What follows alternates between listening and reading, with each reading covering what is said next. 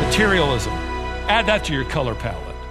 Materialism, this word, covetousness, Paul is effectively saying, is enslaving us to want more. It thinks about it, it dreams about it, it fantasizes about it, it lusts after it, it lives for it, it needs more money for it, whatever it is. I want that shade and that shade and that shade and that shade. No, I want that color and that color and that color and that color. Oh, I want it all. I want it all. I'm never satisfied because there's another color. I want that one too.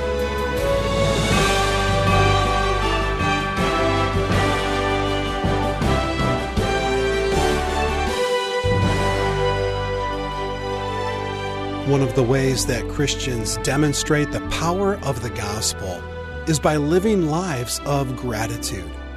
When God saves us, He calls us to live a distinct lifestyle. Stephen Davey refers to that lifestyle as remarkable Christianity, and that's the name of our current series. In today's lesson, Stephen continues teaching what remarkable Christianity looks like in a lesson called Remember. Imagine where you would be today if Jesus hadn't reached down to save you. In today's message, Stephen challenges you to take a step back and really consider who you've become since your conversion. We began this message last time, so we're going to do a little bit of review and then bring you the conclusion. We've watched in recent years legislative bodies begin to weigh in on all kinds of things. They're passing bans and creating laws on all sorts of activities, major and minor, weighing in where parents should even. Now, there are actually legislative bans against things like body piercing on minors, on the sale or rental of violent video games to minors, or even laws against junk food machines in school lunchrooms. Going to have a law about that. In fact, the lower house in the Texas legislature even devised a ban on overtly suggestive cheerleading for high schools. We got to put a ban on it. We got to make a law about that, which I thought was ironic. Texas is trying to ban suggestive cheerleading. What's even more ironic is that they, in every state in this union, would never think about banning or even discouraging sexual activity after the game. Let's just keep the cheerleaders from suggesting it during the game. Let's put a ban. Let's make a law about that. One author put it perceptively that we just simply have more and more children who are arriving in the classroom without any kind of moral compass. Their parents didn't have one to begin with to pass along, and lawmakers rightly don't even know where to begin to enforce them. Listen, you cannot watch an argument take place on the floor of a national political party on primetime television on whether or not you should even mention God and then expect the next generation to care about God, much less obey God. Here's the progression. You develop a personal and cultural bias against God, and you will soon develop a personal and cultural belligerence against the boundaries of God. Anything that smacks of authority. I am where I am. Don't mess with me. It's just a little step away from who do you think you are to even suggest that I move. So foolishness becomes disobedience. Bias turns into belligerence, which leads Paul to call what he says here a disobedient spirit, literally a chafing under any kind of moral or ethical authority, and it's going to grow more and more obvious.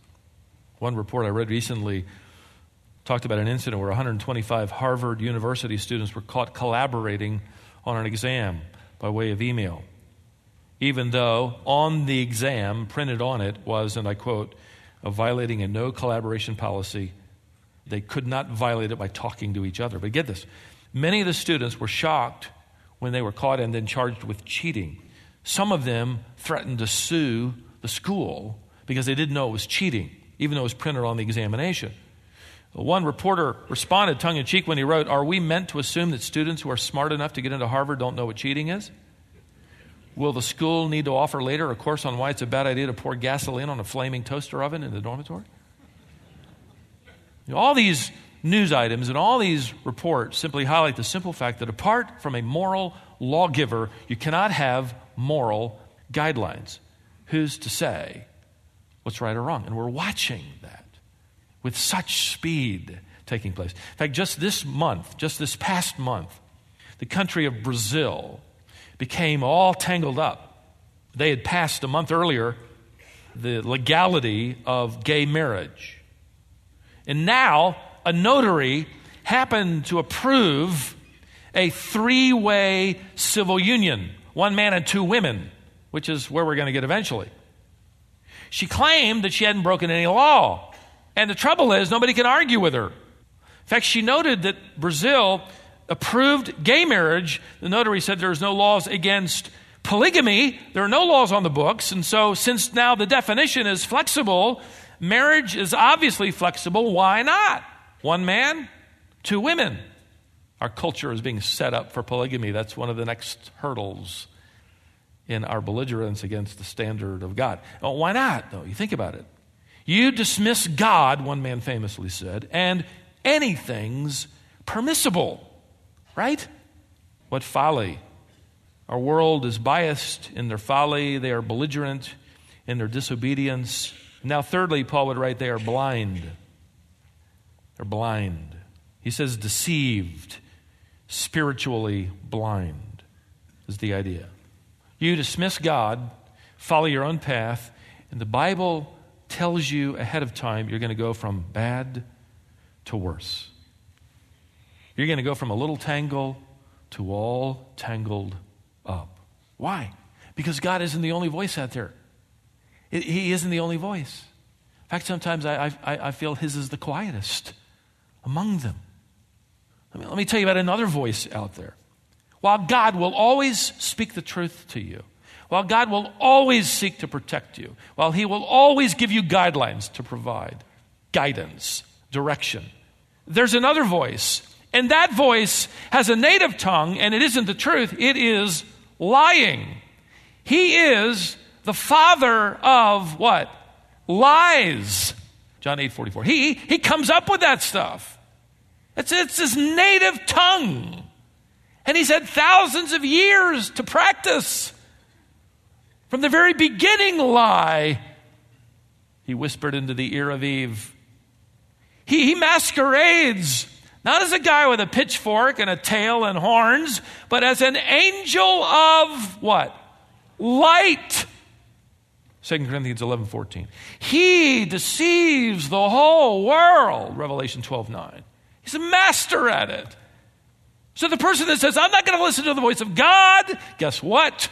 You are now open to listen to the voice of a master deceiver. So the word Paul uses here to describe our fallen condition, deceived, is a word that you could literally translate misled. In our vernacular, you could even use the word duped.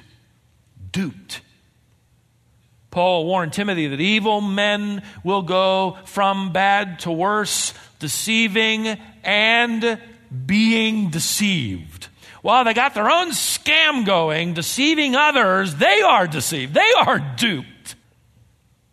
2 Timothy 3:13. They look good. They sound religious, perhaps. They might even have a collar on or stand behind a pulpit. That's why Paul wrote earlier to Titus to make him alert to those who've actually turned away from the truth and are now upsetting whole families, teaching things they should not teach. Titus chapter 1, verses 10 and 11. They're teaching things that might uplift the spirit, might please the ear. But they are, Jesus said, blind people, leading blind people. And they're all eventually going to fall into the same pit. Matthew 5:14. The world is rejecting a creator God and is duped in the process, blinded. So here's the description: biased, belligerent, blind, and now fourthly, bound. He writes in the middle part of verse 3, enslaved to various lusts and pleasures. Enslaved. bound. Bound in lusts. The word is epithemia, for strong desire. Keep in mind that word refers to that which is only in the mind and the heart. It is the fantasy of the mind. It is the desire of the heart. People then, he says, are enslaved to fantasies. You can be enslaved to something that only takes place in your mind, whether you ever do anything about it or not. You see, Paul would have something to say to our culture today, and the popular argument that violent gaming or pornography isn't really all that bad because you're not actually physically involved. It's just a game. It's just in the mind. Paul would say, no, it all belongs in the same kettle of soup. And more than that, he's writing this to all of us. And here's part of his point. He's saying, look, this is part of our old lives. This represents our old life, not our new life. That belongs in the pit, and yes, it wants to crawl out of that pit on every occasion it can create. Bar it up. Put all kinds of limitations. Guard your heart. Out of it comes issues of life and death. Here's the warning.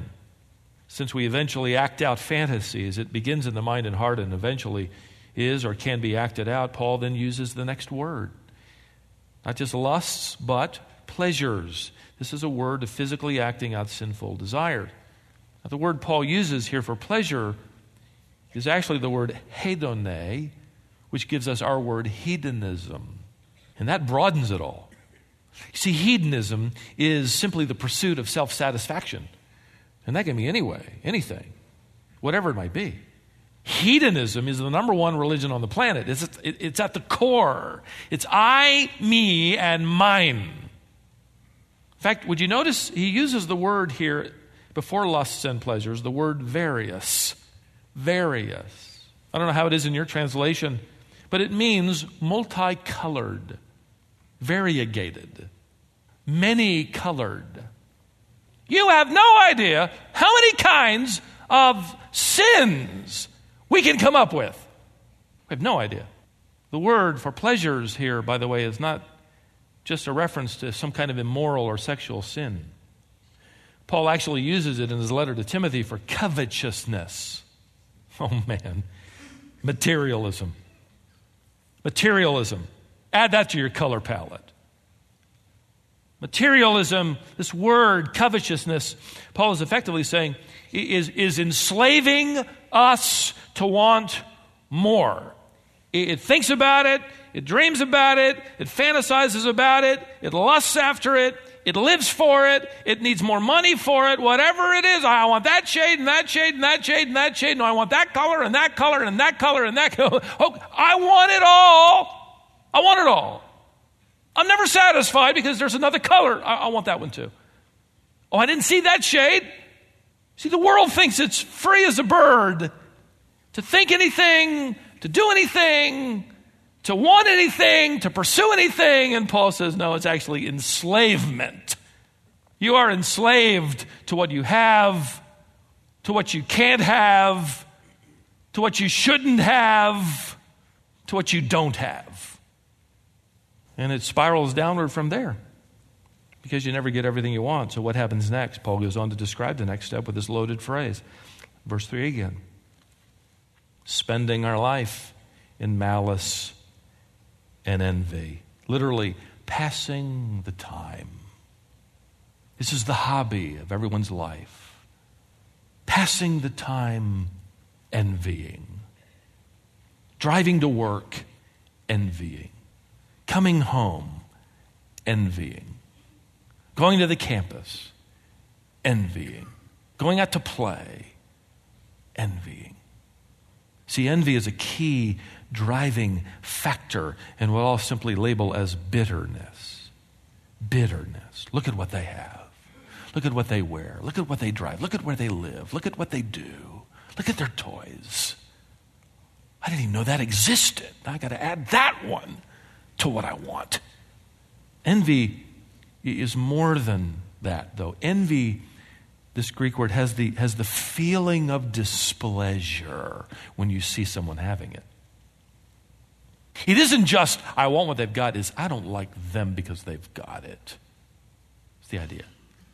Malice is a chilling word that talks about wanting to remove that person, do something to that person so I can have what they have. I'm not going to sit down. I'm not going to take it.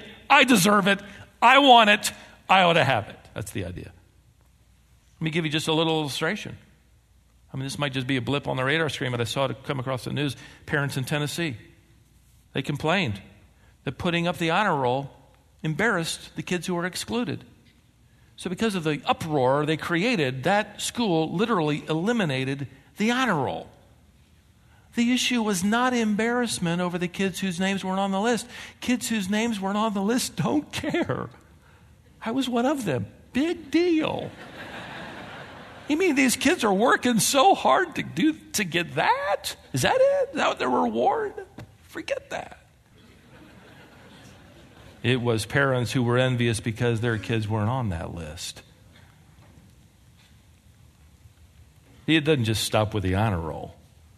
One father was so angry that his daughter had been suspended from the school softball team. He took an aluminum bat and beat that coach and put him in the hospital. You will not get in my way or in my family's way. Road rage. Where'd that come from? Envy. They took my spot. Malice. I want to run them off the road because of it. My son told us recently he was behind a guy who was moving slowly down the road. I didn't ask him how slowly. Didn't want to know. When the dotted line appeared, he got around the guy, and that guy just came awake. He just came alive. He raced after my son, zipped around him, and immediately slammed on his brakes. The only thing that kept my son from not hitting him was he was able to swerve into the other lane and around him, to which the guy then caught up, passed him, and then my son backed way off. What's that all about? Infuriated at being passed on the road, a person becomes willing at their own peril to shed blood. I mean, can it really become that malicious? Absolutely.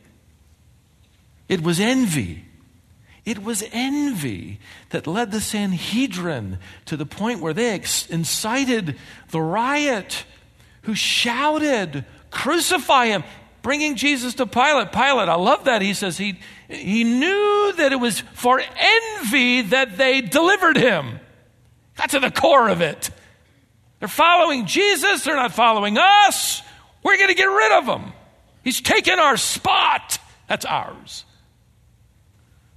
So Paul ends the list then where it would naturally progress.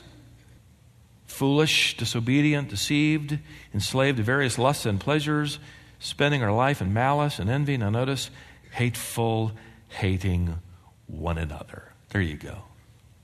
It's the bottom of the pit. We just hate everybody. And we're just hateful people. You could call this bad-tempered. People are just at each other's throats. Think about it. Think about the shallowness of relationships where you work or where you go to school. Think of how quickly the behind-the-back comments break out when someone's not around. Because maybe they got promoted.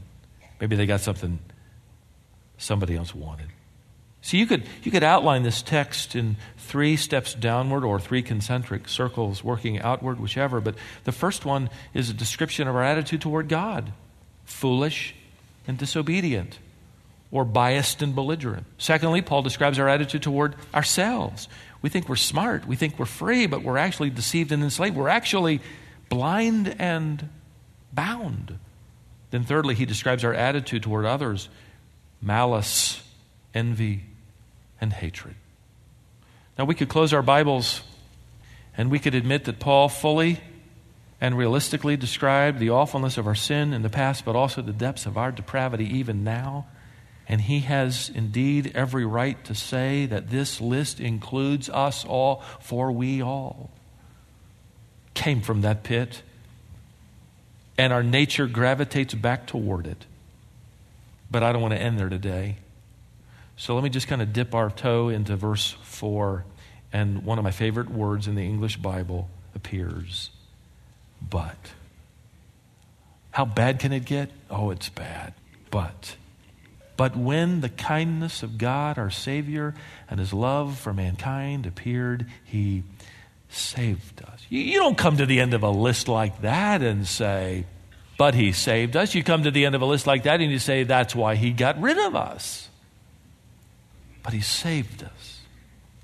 The kindness and love of God appeared. The word is epiphany. It appeared, a reference to the incarnation. He came, not to discard us, but to save us. Biased, bad-tempered, blind, belligerent, bound, bitter, and He saved us. This will then, in Paul's mind, provoke us, incentivize us to live for Christ. Remember the pit? Oh, but He saved us. You know, in light of that, I want to live for Him. I want to love Him. And I really ought to love all these people out here because you know what? They remind me of me. Like George Whitefield, who watched a man walking toward the gallows, who said, there, but by the grace of God, go I. See, there's no room for pride in that. It's realism. It's humility. It's compassion. It's love. This will provoke an incentive to love Christ back and to live for Him and to serve Him and to serve others here in the body, to serve those in our world as we make Him our Master and Lord. Our lives become one gigantic exclamation point of gratitude. That's why Paul has reminded us of why we can be so thankful and how it changes our lives. I read some time ago about an old man who lived in Florida. Everybody referred to him as Old Ed. Just about every Friday evening, he could be seen walking along the beach to his favorite pier carrying a bucket of shrimp. It wasn't for him, wasn't for his family, wasn't for his friends. The shrimp, that bucket was for the seagulls. That's an expensive way to get birds around you.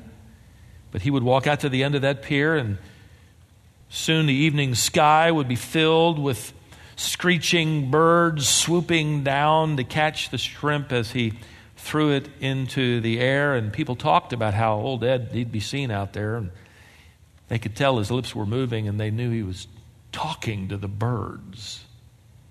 And he was. Within minutes, the bucket would be empty, and Old Ed would stand there at the end of the pier, and he'd just stare off at them as they flew away, and deep in thought. Then he'd turn and walk home. His full name was Eddie Rickenbacker. He'd been a captain in World War II. He'd flown a B-17 with a crew of 7 other men. On one particular mission across the Pacific, they actually got lost, and the plane ran out of gas. They settled it as smoothly as they could. In fact, it was smooth enough to allow all of them to survive it, and miraculously, they made it out of the plane and into their life raft. They lived for weeks. He talks about it in his autobiography. They fought the sun, they fought the sharks, and most of all, they fought their hunger as they began to starve to death. Ed remembers and would write about being semi-conscious, sitting in that raft, his hat pulled down over his eyes, when he felt something land on his head. It was a seagull. That gull meant food. And so as slowly as he could, hardly daring to breathe, he reached up his hands and he caught it. They made a meal of that bird, used the leftovers for bait, which allowed them to catch fish. They repeat the cycle, and they survived. Later rescued. Old Ed never forgot. Nearly every Friday evening for years until he died, he'd go to that pier with a bucket full of shrimp, and The seagulls would fly overhead, and if you got close enough to him, you'd know as he threw it into the air, what he was saying was thank you. Thank you. What are those Christians mumbling about? They're talking to God, I guess. If the world could get close enough to us, might they hear nothing less than our gratitude to God who saved us from ourselves, who saved us from the pit, who forgave every sin, past, present, and future, who saved us from a horrible future, saved us from a meaningless life all tangled up in ourselves. What an incentive to leave that old life and pursue a new life. Paul would effectively say, that's my point. Get out there and live it and say it. What are you saying? Lord, we remember. Thank you. Lord, we remember. Thank you. Thank you.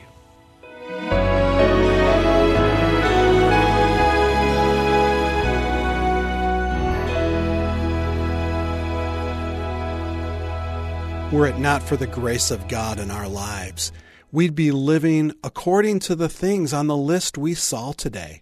So why don't you do what Stephen just suggested? Take time to remember and reflect on what your life would be without Christ. And then find time to thank Him for saving you and for delivering you from the domain of darkness. Stephen's message today is part of a series he's calling Remarkable Christianity. This lesson is called simply Remember. We'll continue working through this series in the days ahead. In the meantime, we'd enjoy hearing from you.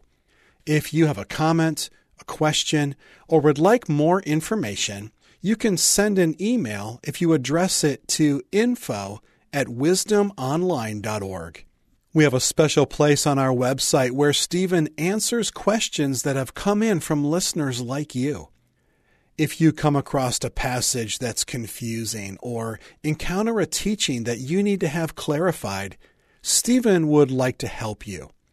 In fact, you might enjoy going online and looking at what other people have asked. It might be that someone had the exact same question as you. But anytime you have a question regarding the Bible or the Christian faith, send that question to info@wisdomonline.org.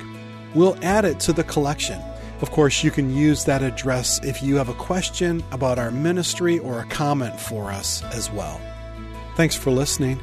To speak with us today, dial 866-48-BIBLE. Then join us next time for more wisdom for the heart.